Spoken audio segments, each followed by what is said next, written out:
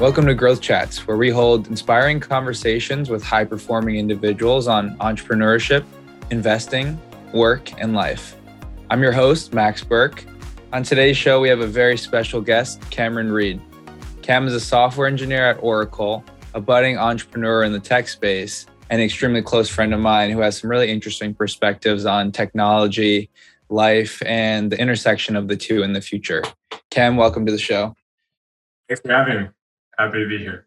Of course. Yeah, Cam, there are a lot of topics that I'm really excited to dive into today, but I wanted to start with your thought process on your decision to choose software engineering in college and the advice you would give to other young people in college who are facing a similar college major decision.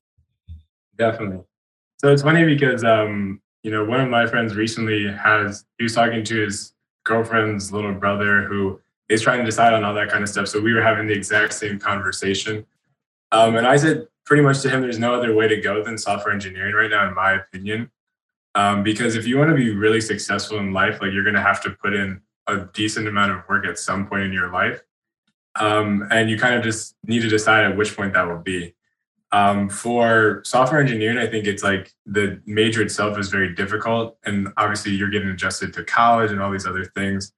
But when you get into software engineering and you make it through those 4 years, then your work-life balance and the money you're getting paid as a result and the access you have to the most innovative things that are happening around the world, where you can then, get into starting your own company or that sort of thing, and having the time to be able to do that because you're only working a certain amount of hours per week, I think is really beneficial. So for me, I've always recommend that to everybody. Even for myself, I always liked math and science, but computer science didn't come that easy to me.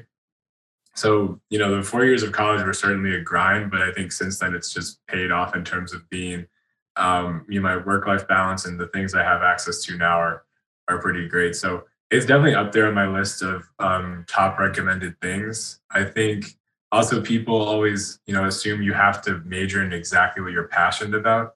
Or major in something that has like a proven track record of success. I think computer science would be maybe more along the lines of the proven track record, because the classic one used to be lawyer or doctor, but you can kind of get to that same level of success in terms of at least financially as a lawyer or a doctor, but with only undergrad experience and not having to go to several years of grad school or do residency or that sort of thing. So that's why I highly recommend it to anybody. And even if you're not passionate about it, it will give you the freedom financially and time-wise to pursue whatever that passion is. So I'm pretty passionate about computer science and I've always liked it. But even if I wasn't, I think I would still choose it because if I'm able to retire early or even just pick up a side hobby I'm really passionate about and do that during the week or on the weekends when I have time, I think that it opens up the doors for a lot of things there as well. Sure. Yeah.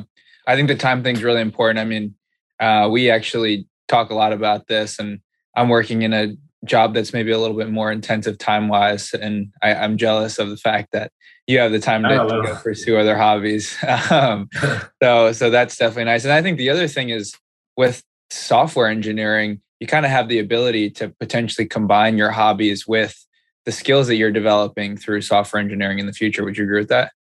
Oh, definitely. I mean, I think we'll probably continue to talk about this throughout the conversation, but I think every tech company every company is eventually going to be a tech company.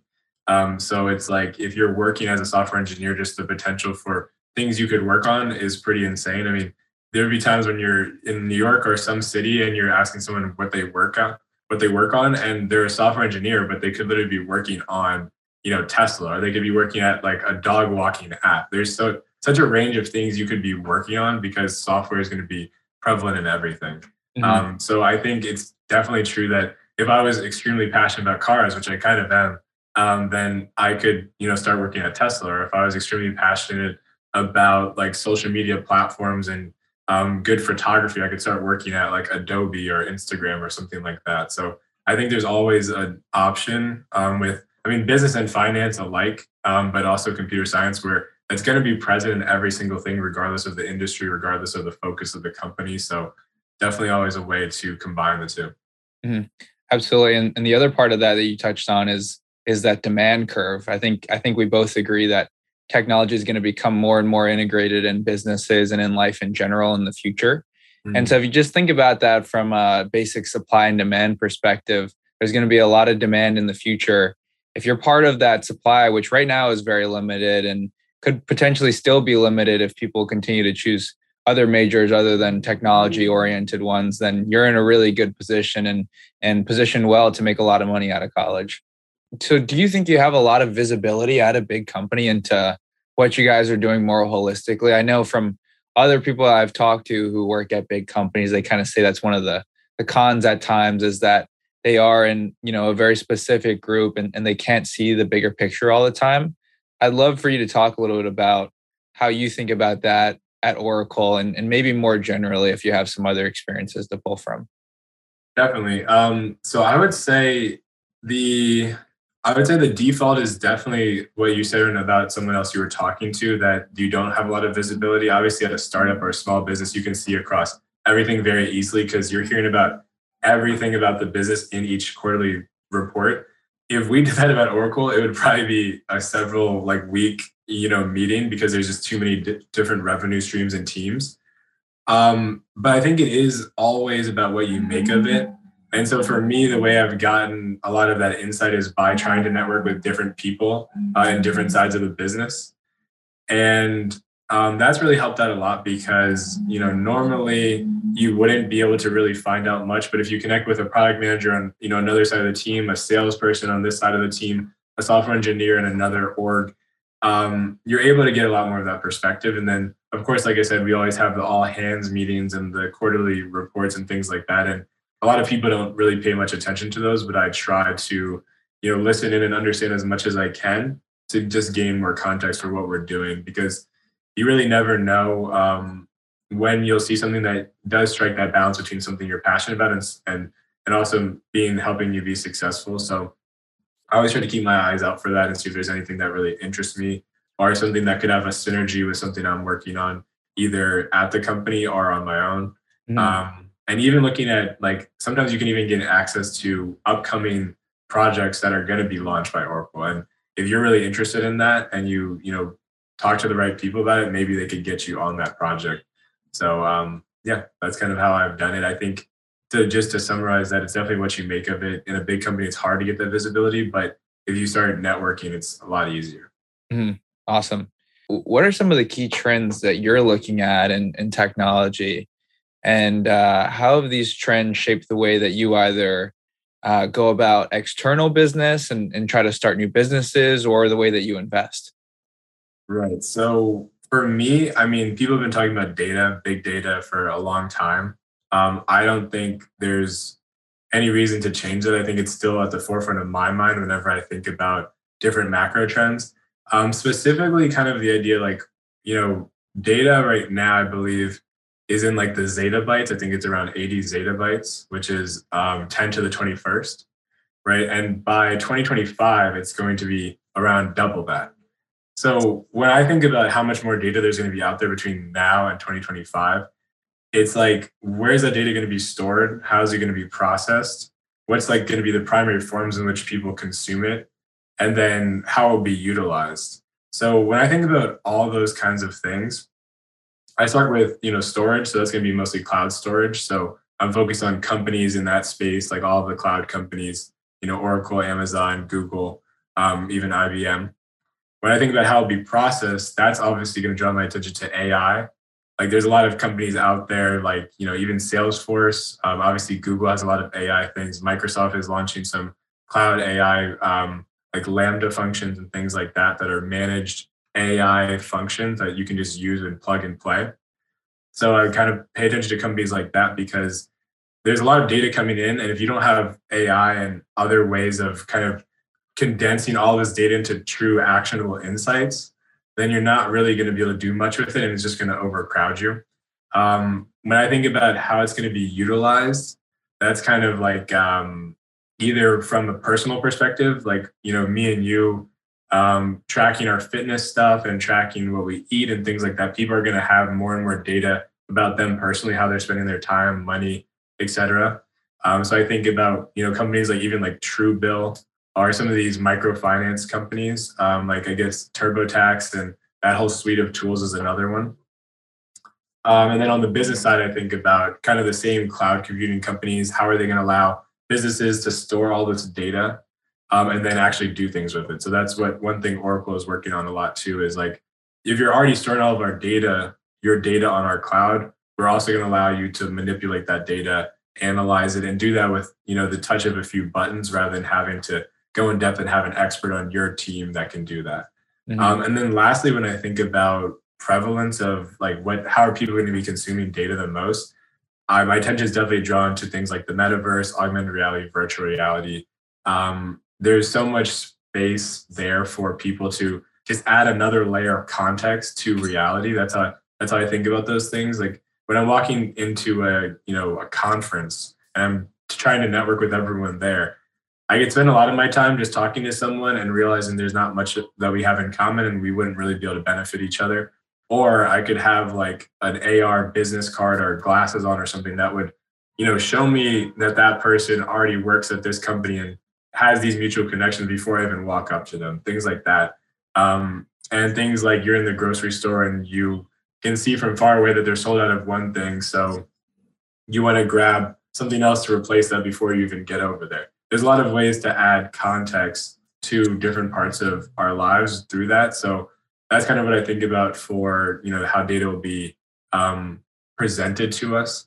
And any company in that space would be, of course, like Meta, but there will be a lot of other companies in the space that I'm sure will become more prevalent as time goes on. When you think about AR and VR, what do you think the turning point will be when we really start to adopt those products and services in our lives? Yeah, I think it'll be country by country, of course. In the US, I really think it'll be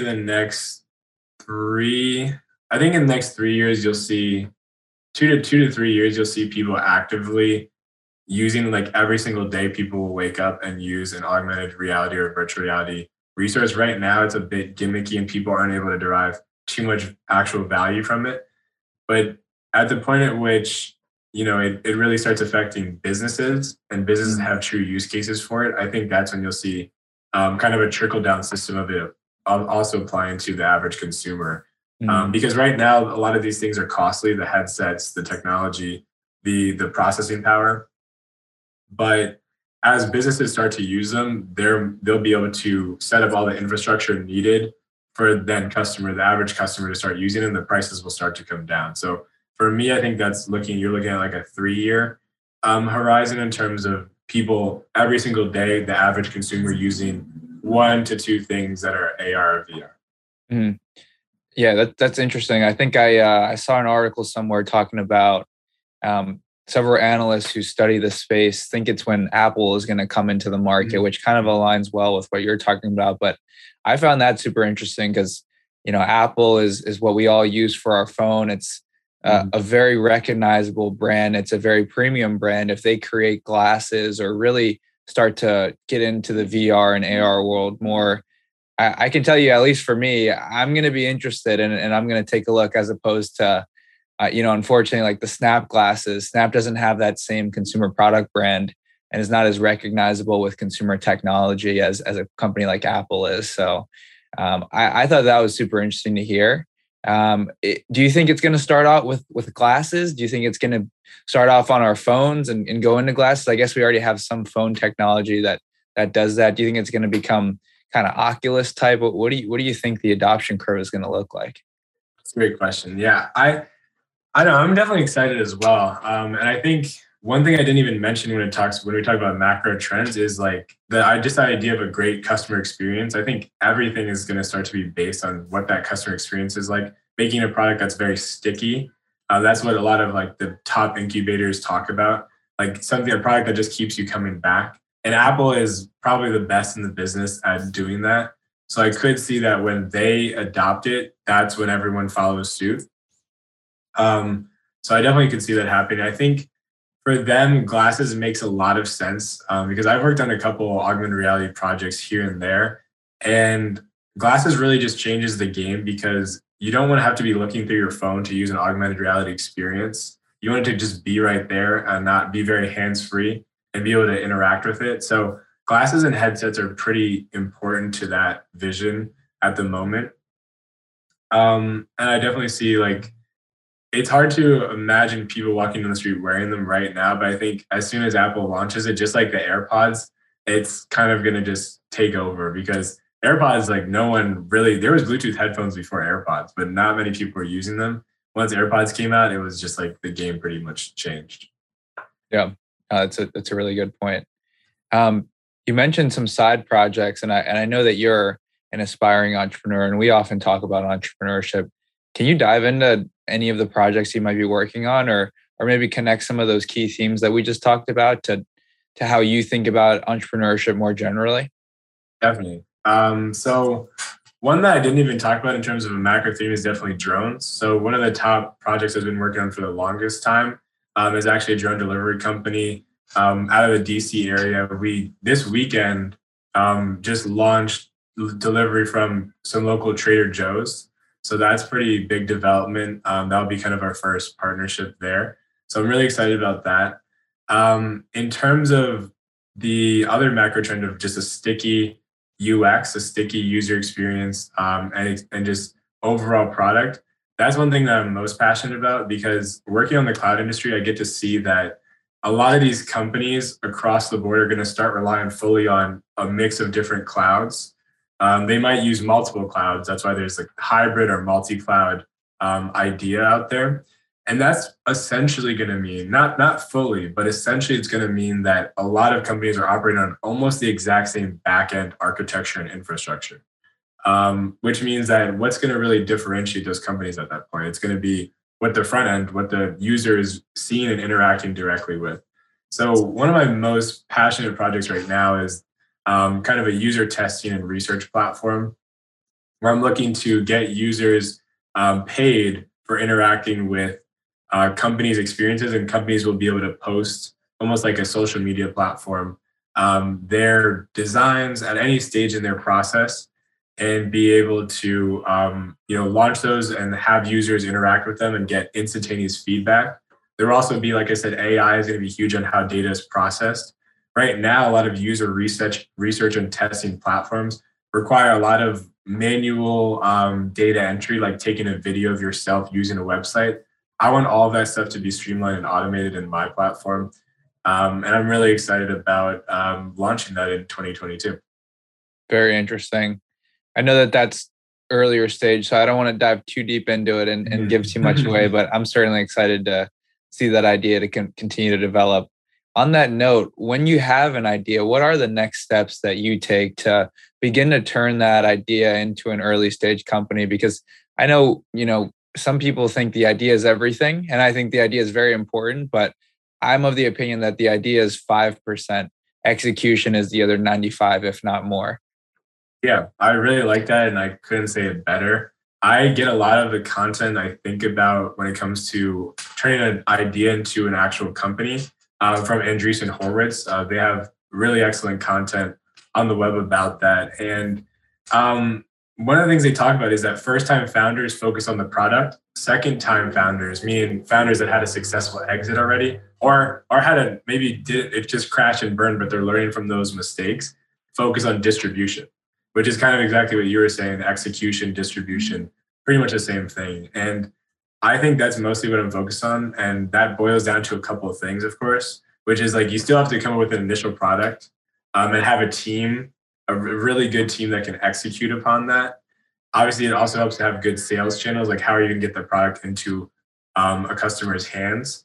And then, of course, funding is at what stage to start pursuing funding is also important.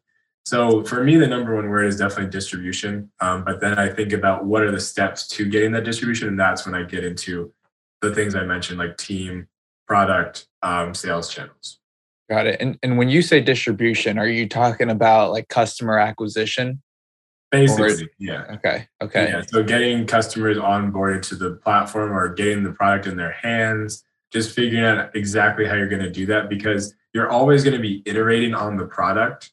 But distribution needs to be in place so that you can get that product into their hands. If you spend so much time focusing on just making this perfect product, like you said, that's really about 5%. I would say maybe a little more because I'm very product oriented. I love making good products, but I've been telling myself more so than ever to not focus too much on that. Just have a good initial idea and have some idea of how I could reach product market fit, but not expecting that out of the gate and just focusing on how am I going to get people wanting to use this and actively using it every day and make sure that it's sticky, that they're going to keep using it. Mm.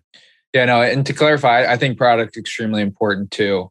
The idea of the product is what I was saying was 5%. I think creating the product is also extremely important, but I would agree with you that distribution or customer acquisition and getting people onto your platform or to use your product is, that's how you create a business. That's how you turn an idea or a product into something that's, sustainable.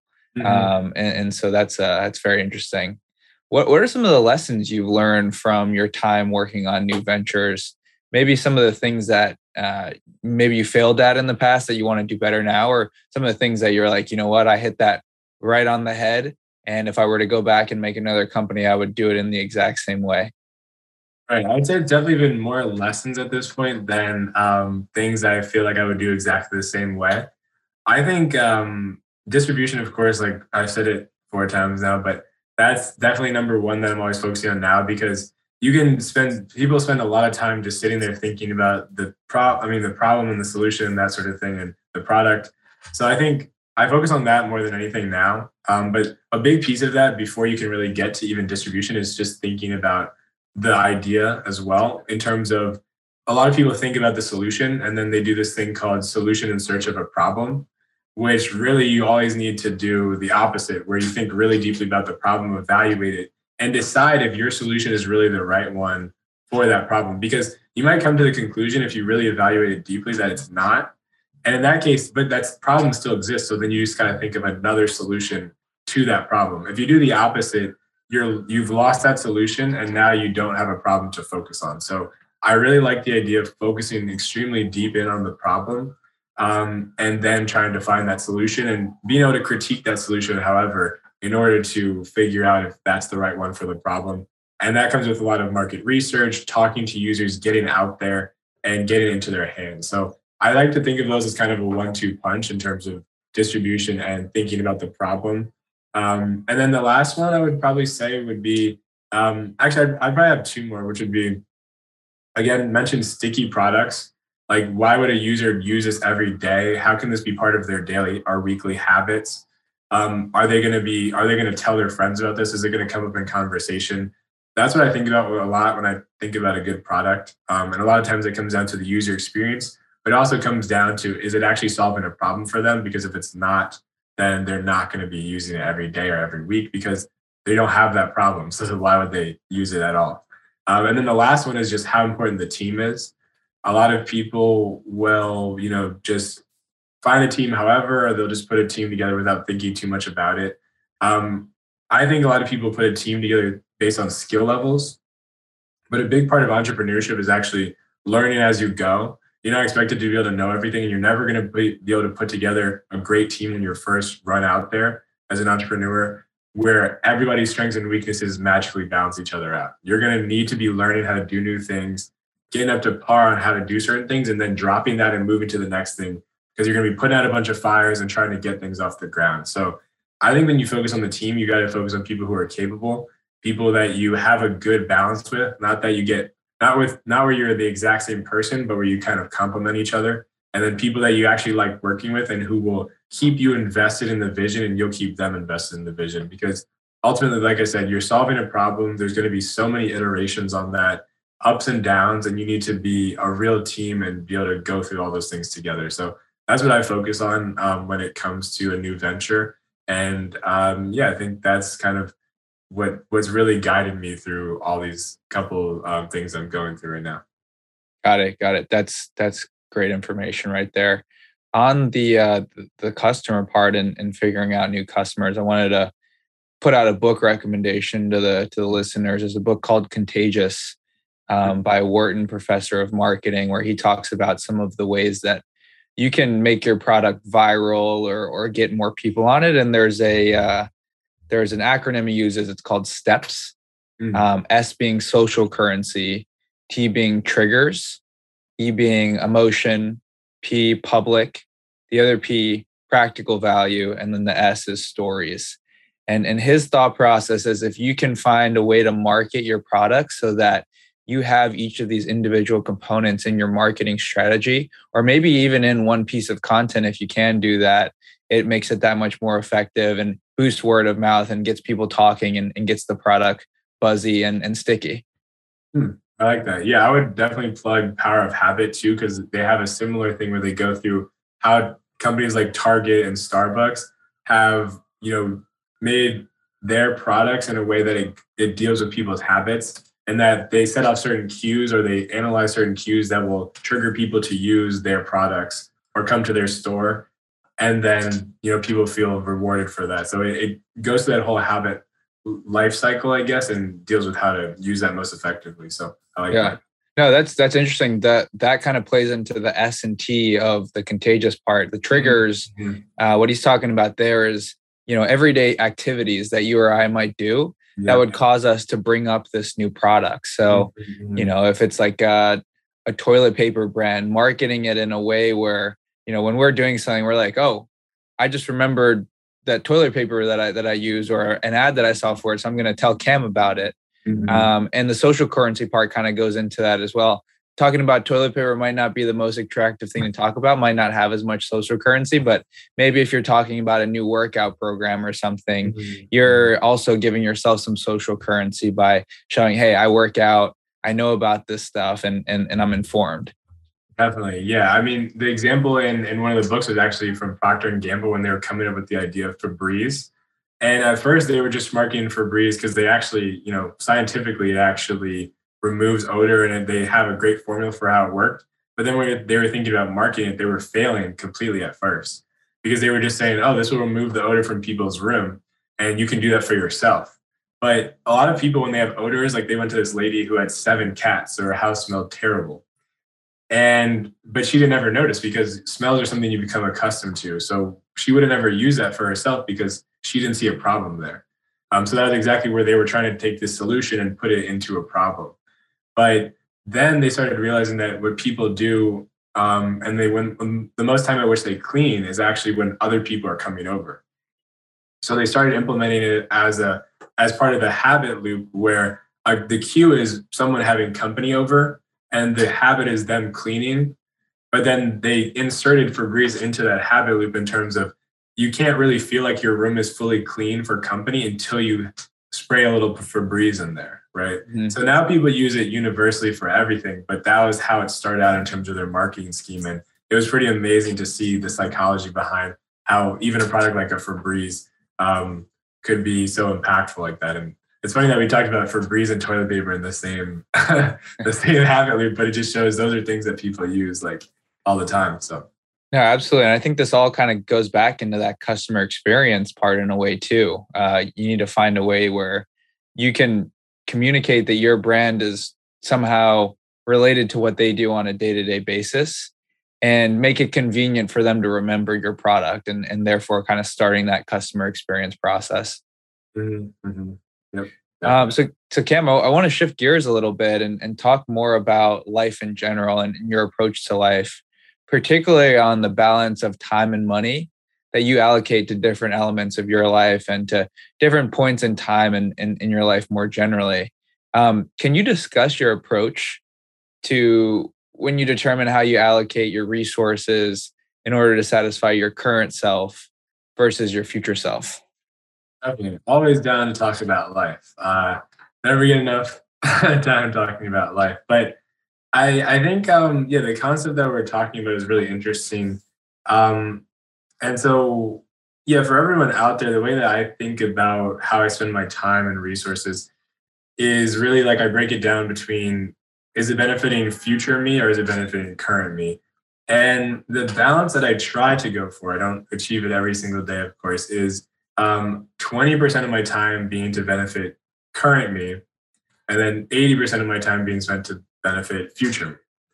And so I guess what that means is when you think about what's benefiting current you, it's like if someone was to come up to you today and say, you don't have to think about anything else, there's no worries for the future. What do you actually want to do right at this moment?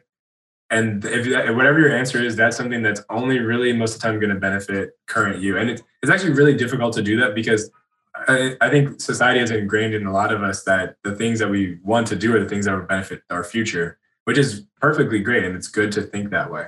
But I think it's also important to get some enjoyment out of life in the present, and not always think about just future you, because present you is also still human, still wants to enjoy life. And you want to have good experiences throughout your life, not just push all of your happiness to the end of it, because you just don't know what that future is going to be like. So I try to find that balance, which I think is a good one. But everyone's going to have their own different balances. I'd definitely love to hear about yours, Max. But the way I try to do that is kind of by setting my calendar, pretty much, like, because you can't think about 20 years down the line. So I pretty much just try to go week to week. What am I going to be doing? Does the balance look like it's my 80 to 20% balance? And sometimes it is easier. Like I said, sometimes it's easier than you think, because sometimes the time I take for me is time to go play basketball, time to go to the gym, time to work on my side projects. But when you really think about that, it's those are actually benefiting future me as well. So it's kind of easier than you think for most people to do both at the same time, which is why it's almost kind of hard to find that 20% sometimes. And I think it's important to find that 20% whenever you can. And in fact, I was just talking to a mental coach actually right before this about this very concept, that she posed the question, do you think you could ever get to 100% where you feel like you're focused on present you? And I argued, well, I didn't argue, but I said, I would never do that because I care too much about my future and my family. And I, hope that I would have a long enough life that I would get to enjoy all those benefits that I've worked hard for in the current part of my life. But I mean, if someone was to ask what exactly I want to do today, part of it would probably be working on a company that could have a very innovative product that could actually change the world, working on a nonprofit that could change the lives of people in my community, like where I grew up, or the local community here, and then maybe playing a round of golf, maybe working out, things like that. And those would all be things that I would 100% feel like this is to benefit present me. But those things actually do benefit not just future me, but future families, like my own and others. So I think there are ways in life, if you take the time earlier in life to set up these structures for yourself, you can kind of achieve 100% of it benefiting present you, but it's still also benefiting future you. So I've been thinking a lot about that concept, definitely still toying with the idea, but I think my biggest goal for the next couple of years is to set up a situation where I am able to achieve that 100% that benefits both. And yes, Max, I'll throw it back to you. What's your balance like right now, and how do you feel about kind of some of the stuff I was saying? Yeah, no, this one's an interesting one that I'm still toying with as well. I think my allocation right now is probably 90% future me, 10% current me, which primarily is driven by the job that I work in. Right now I'm doing investment banking. A lot of hours go into that. And I spend a lot of my free time either, working out, which, like you said, can be put into two buckets. It could be for your future self or for your current self. For me, it's a little bit of both. But then spending my other time working on side projects or trying to develop different areas of my life that I think will benefit me in the future. And I think sometimes I think about this and I think about my balance, and it's one of the points I'm at right now is this the right allocation? Is 90-10 correct? Should I go down to 80-20? Should I maybe go 100% present me? And it's a tough one. I don't really fully know the answer to it. And I think it's just interesting to talk about it and have our listeners think about it a little bit.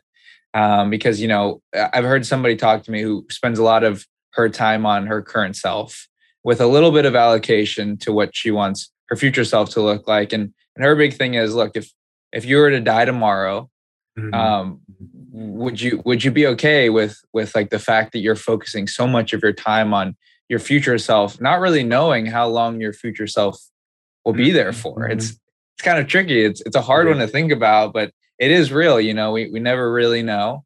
And so that's always been interesting to me. And then another point she had, her mom works with hospice patients. And she says that those people, when they're nearing the end of their life, all they want to do is just spend time with their family and enjoy the loved ones around them, which I could think you could probably argue would fit into that current self perspective.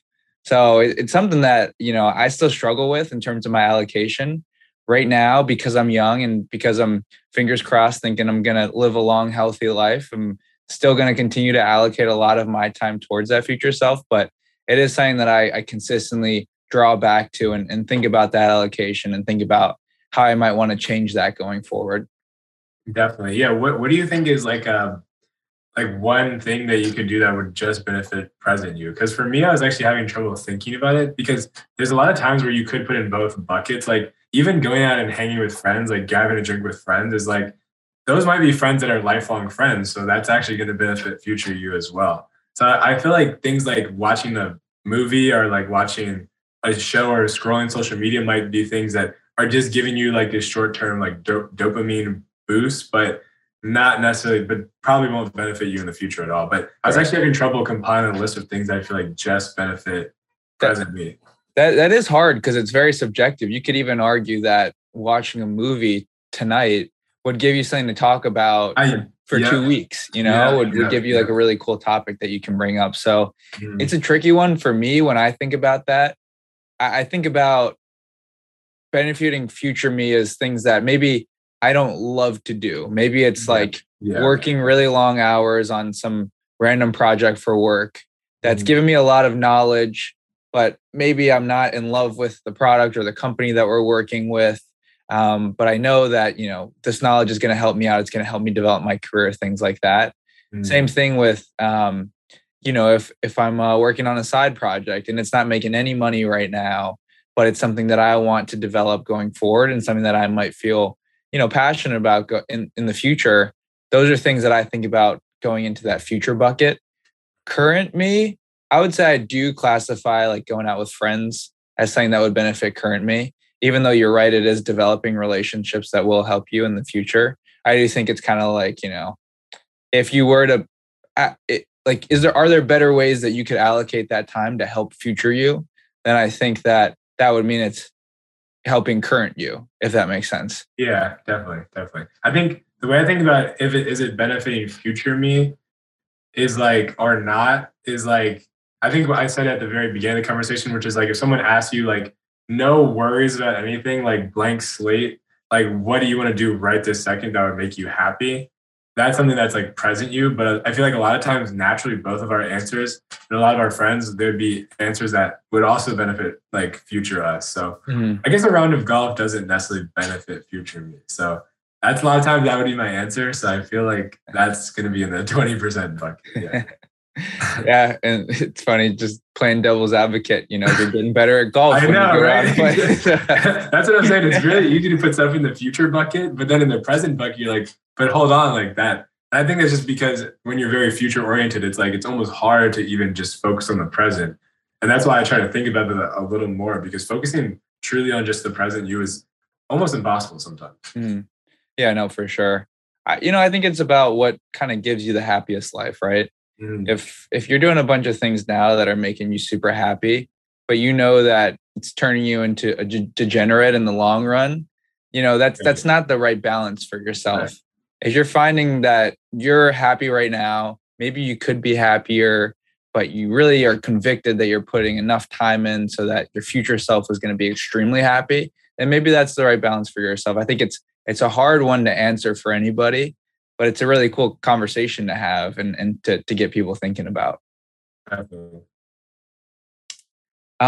the last thing I wanted to talk about is habits. I think habits are very important and influence how people's lives go over time.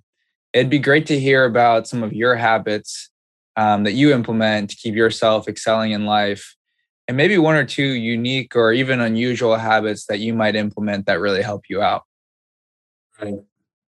Yeah, I'm trying to think about what the unique ones would be. I'll start with calendar. So a lot of people make a calendar, of course. That's not a unique habit. I think it's a really good one, though, because for me, why a calendar is so important is because if I'm always focused on the future and the big picture. So if I don't make a calendar and I don't know for an absolute fact that the way I'm going to spend my time that day or that week is going to be in my best interest, reaching that 80 to 20% balance, then I might start thinking about how to plan out those future things rather than being truly engaged on what I'm doing at the moment. And then I also think, so I think the shorter you can focus, time frame you can focus on, the better it'll be for you. I know people who even say like they break their day down into quarters, and then you could think of it like a basketball game where if you didn't do well in one quarter, you bounce back the next quarter, et cetera, et cetera. I don't think I've gotten to that point yet. So for me, I think of it as a week. Like every week is kind of a fresh start. So I make my calendar at the beginning of the week and try to follow it as strictly as I can. Obviously, there'll be times when move things around or have to reschedule stuff, et cetera. But that's kind of what I do. So each week is a new week. And my habit is to make that calendar and then follow it for the whole time. I'd say when I'm thinking about more unique habits, I don't know if other people do this, but like if it's difficult for you to get up in the morning or you want to start work, but you're like kind of in that weird zone where you haven't yet started, I just think sometimes where I'm trying to force myself to do something where I just count down from 3, 2, 1. And then as soon as I do that, I actually follow it. So like if I'm in bed, my alarm just went off, but I'm still kind of tired. I'm not getting up.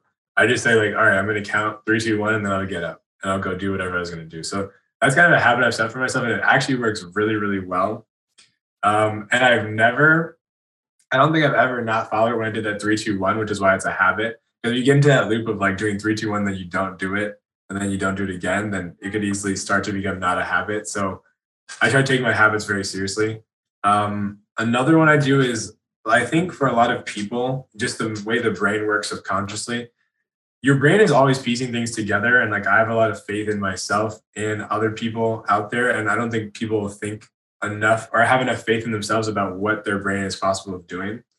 So for me, I feel like my brain is very problem solving oriented and it pieces a lot of things together. And sometimes I'll step away from a project, and when I come back, I already have it solved. And I know a lot of people out there probably have the same experience. So for me, if I'm trying to think of a new idea or a new business or just a problem that I want to solve, how do I go about doing that? I can't always be right there looking at it and just waiting for my brain to solve the problem. But if the more content, good content and productive content I feed my brain, the more you're giving your brain the ability to put those different pieces together because you're giving it more resources to do things with. So one of my other habits is just trying to consume more good content in a day than bad content in terms of like, I mean, obviously all content is interesting and there should be recognition for anybody who creates content because it's not very easy. But I guess I'm talking about like my one example of bad content, which I actually love, is like memes. Whereas good content would be like reading a Medium article on like real estate investing or just investing in general or how to launch a business, how to pitch to a VC, things like that. And so, or even like a lot of tech oriented stuff too. So it's like if I keep feeding my brain like content like that, then my brain is going to slowly be piecing things together. And I might, at the end of the day, sometimes I wake up in the middle of the night and just have a new idea because my brain was piecing things together that whole day and I just wake up with an idea. If I was just looking at memes and YouTube videos that whole day, I might wake up in the middle of the night and my brain is pieced together like a joke or something like that. So big difference in the value of the two. So one of my habits is just try to feed my brain in the day more good content, which obviously people can classify those in whatever way they want. But for me, it's like more business tech oriented content than not in a day. Right. No, that's a huge thing right there. And I try to do the same thing as well, listening to good podcasts, reading good articles, putting myself in the right situations with people who are talking about things that are going to benefit me. Yeah. Another one that my friend actually introduced me to is music. I have always loved music, but I've never thought of it as something that's going to, turn into a positive habit or something that's reinforcing a good quality in me. But my buddy actually listens to like old Jay-Z and other kind of up and coming artists when they were up and coming, so that he gets that hungry mentality into him and uses that music to drive him and motivate him. And I thought that was super interesting. And he's got me on an old school Jay-Z kick right now. So that was a cool one when I heard him talking about that. Nice. Yeah, I like that. One other habit I wanted to touch on that it's a new one for me. Just putting it out there to the listeners. I found myself getting up in the morning or maybe before I went to sleep at night, checking my phone and watching like, a quick YouTube video or scrolling Instagram or social media for a little while, and it started to bother me. I realized it wasn't good for my health. And there was no benefit that I was gaining out of it. So I've started to turn my phone on black and white before I go to sleep. and leave it on until at least around 10:30 the next day. And what this does is, your phone's less stimulating. There's no color coming from your phone. You go onto the accessibility settings, and I believe it's color filters, and you can turn your phone black and white. And it just totally stops me from looking at my phone at night. And if I look at it in the morning, it's just to turn my alarm off, or maybe to respond to a text that I need to respond to. So that one's just a little food for thought for the crowd. Yeah, I like that one. I think I saw someone mention that before too. Like I haven't tried it yet, but I'm actually really curious because it's like the idea that Apple is such a good, like, captivating company. They try to make all these colors, and apps put millions and millions of dollars in market research to make these colors attractive and draw your attention. So if you just like cut that off, and then it's like it makes it a lot easier for you not to fall into those same habits. So I like that. Right. And I think it goes back to like human nature. When we see a bright color, our minds probably are triggered to think food or, a berry or a vegetable that we can eat, as if we're like barbarians or like we were back in the day. So, it's still within us to a degree, and trying to turn that off from your phone is something that can really help you detox a little bit. Cam, thank you so much for coming on to the show today. I know I learned a lot, and hopefully our listeners learned a lot as well. As a final note, you talked a little bit about content that you take in. Are there any books or podcasts or other resources that you would recommend to the listeners? Definitely. So podcast I listen to probably the most is either A16Z or Robinhood Snacks. Those are really solid. Robinhood Snacks just gives you quick info. A16Z helps you think about how are entrepreneurs solving problems out there. It can be very motivational and insightful for people who are looking to get into that space. I like David Goggins' content. Always really good about how he's kind of thinking of, let your mind control your body, not kind of the other way around. Power of Habit, which we mentioned earlier, great book. Futility Closet is a great podcast. They do like mind puzzles, and they also talk about events in history that were really interesting. Because I think it's important. The last one I'll mention, though, before I get into what I'm going to say about this, is the last thing I would definitely mention is fictional series. Like, don't always just be reading business books or investing books or anything like that. Think about like Harry Potter, Artemis Fowl, Percy Jackson. I think you said you read Percy Jackson before, right? And I think it's really important. Like, one of the most underrated qualities to have is being truly creative. I don't really feel like, maybe I haven't given people enough credit, but I don't feel like I've met a lot of creative people out there, even working across so many different industries and meeting lots of different people. Creativity is very underrated because in our society, we don't assign as much value to it as other things, like being able to just hit the books for, so many hours a day. So I think it's really good to stay creative, always be a little bit of a kid at heart and have your creative mind always working. So I like to do different like mind puzzles, read fictional books and things like that to balance out all the other content I'm feeding in so that I still have a little bit of that creative energy at all times. But yeah, thanks so much for having me on the show. And it was really good to be here. Of course, Kim. Good talking to you. I'll see you.